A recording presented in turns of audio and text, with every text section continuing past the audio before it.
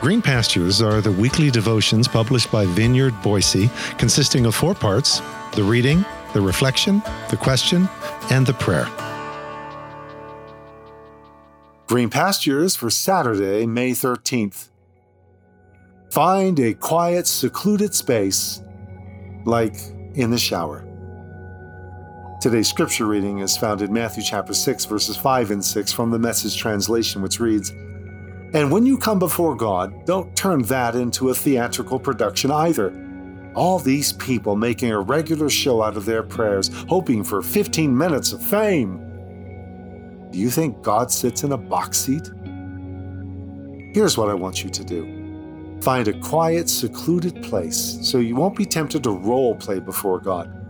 Just be there as simply and honestly as you can manage. The focus will shift from you to God, and you will begin to sense His grace." This is God's Word. It may be TMI, but I'm not alone in this. I've heard too many others relate similar encounters.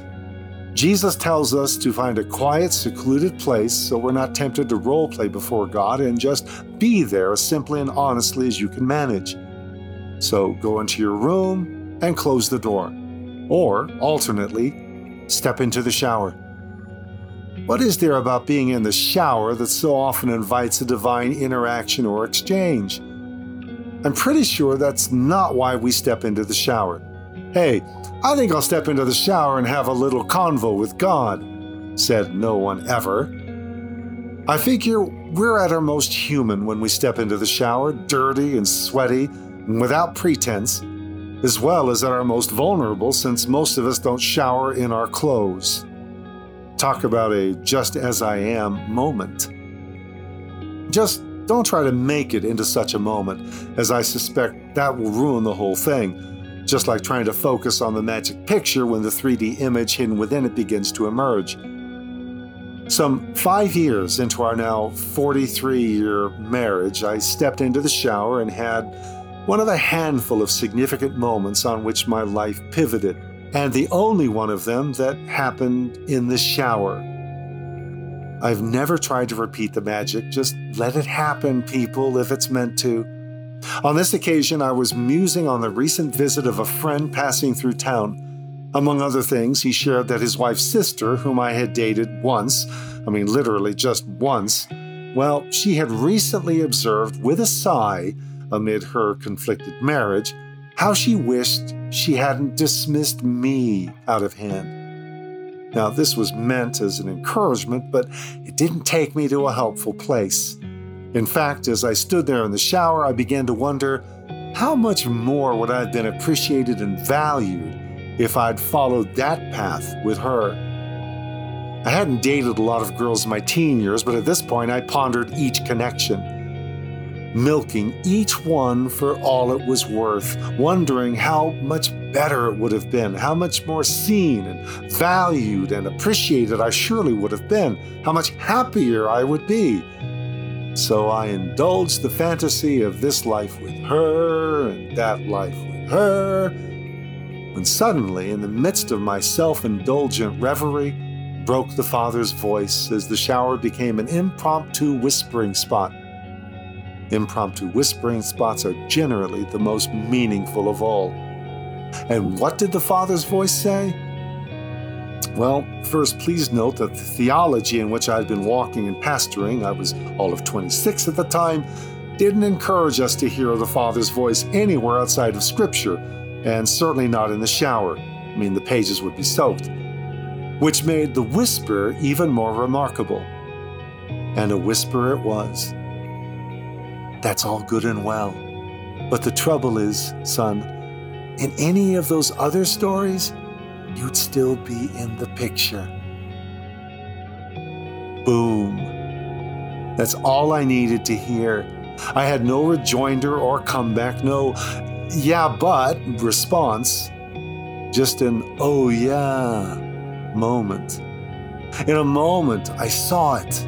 Saw that I could change the face across the table, but that wouldn't change the heart within me.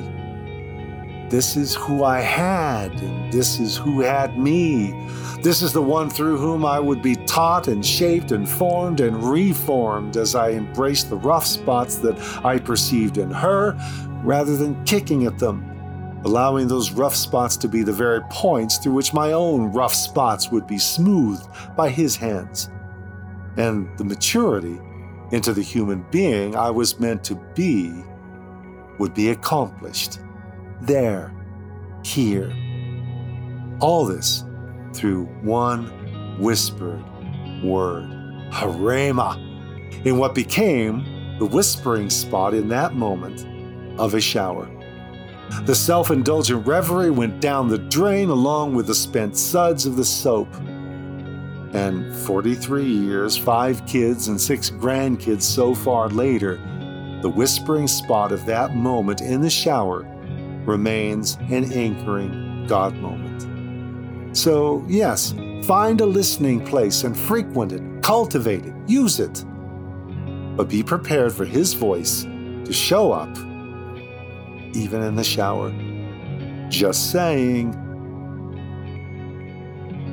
So as we pause for a moment of personal reflection and prayer, ponder, what was the most unlikely moment that became a whispering spot for you? What happened? What did you hear? Lord, I confess, I want the mighty rushing wind to fill the house where we're sitting. I want the fire to fall. I want the earth to shake. Okay, within limits. In short, I pine for the dramatic interventions of your voice, and I wonder what's wrong with me when I don't get them. And I'm tempted to make a lot of noise just to cover the silence. Teach me to hear your whisper. Train me to hear that sound of a thin silence. Lead me to the whispering spot of my own inner space, where in the secret place of my heart, you cause me to know wisdom through the whispering of your voice. Through your mercies.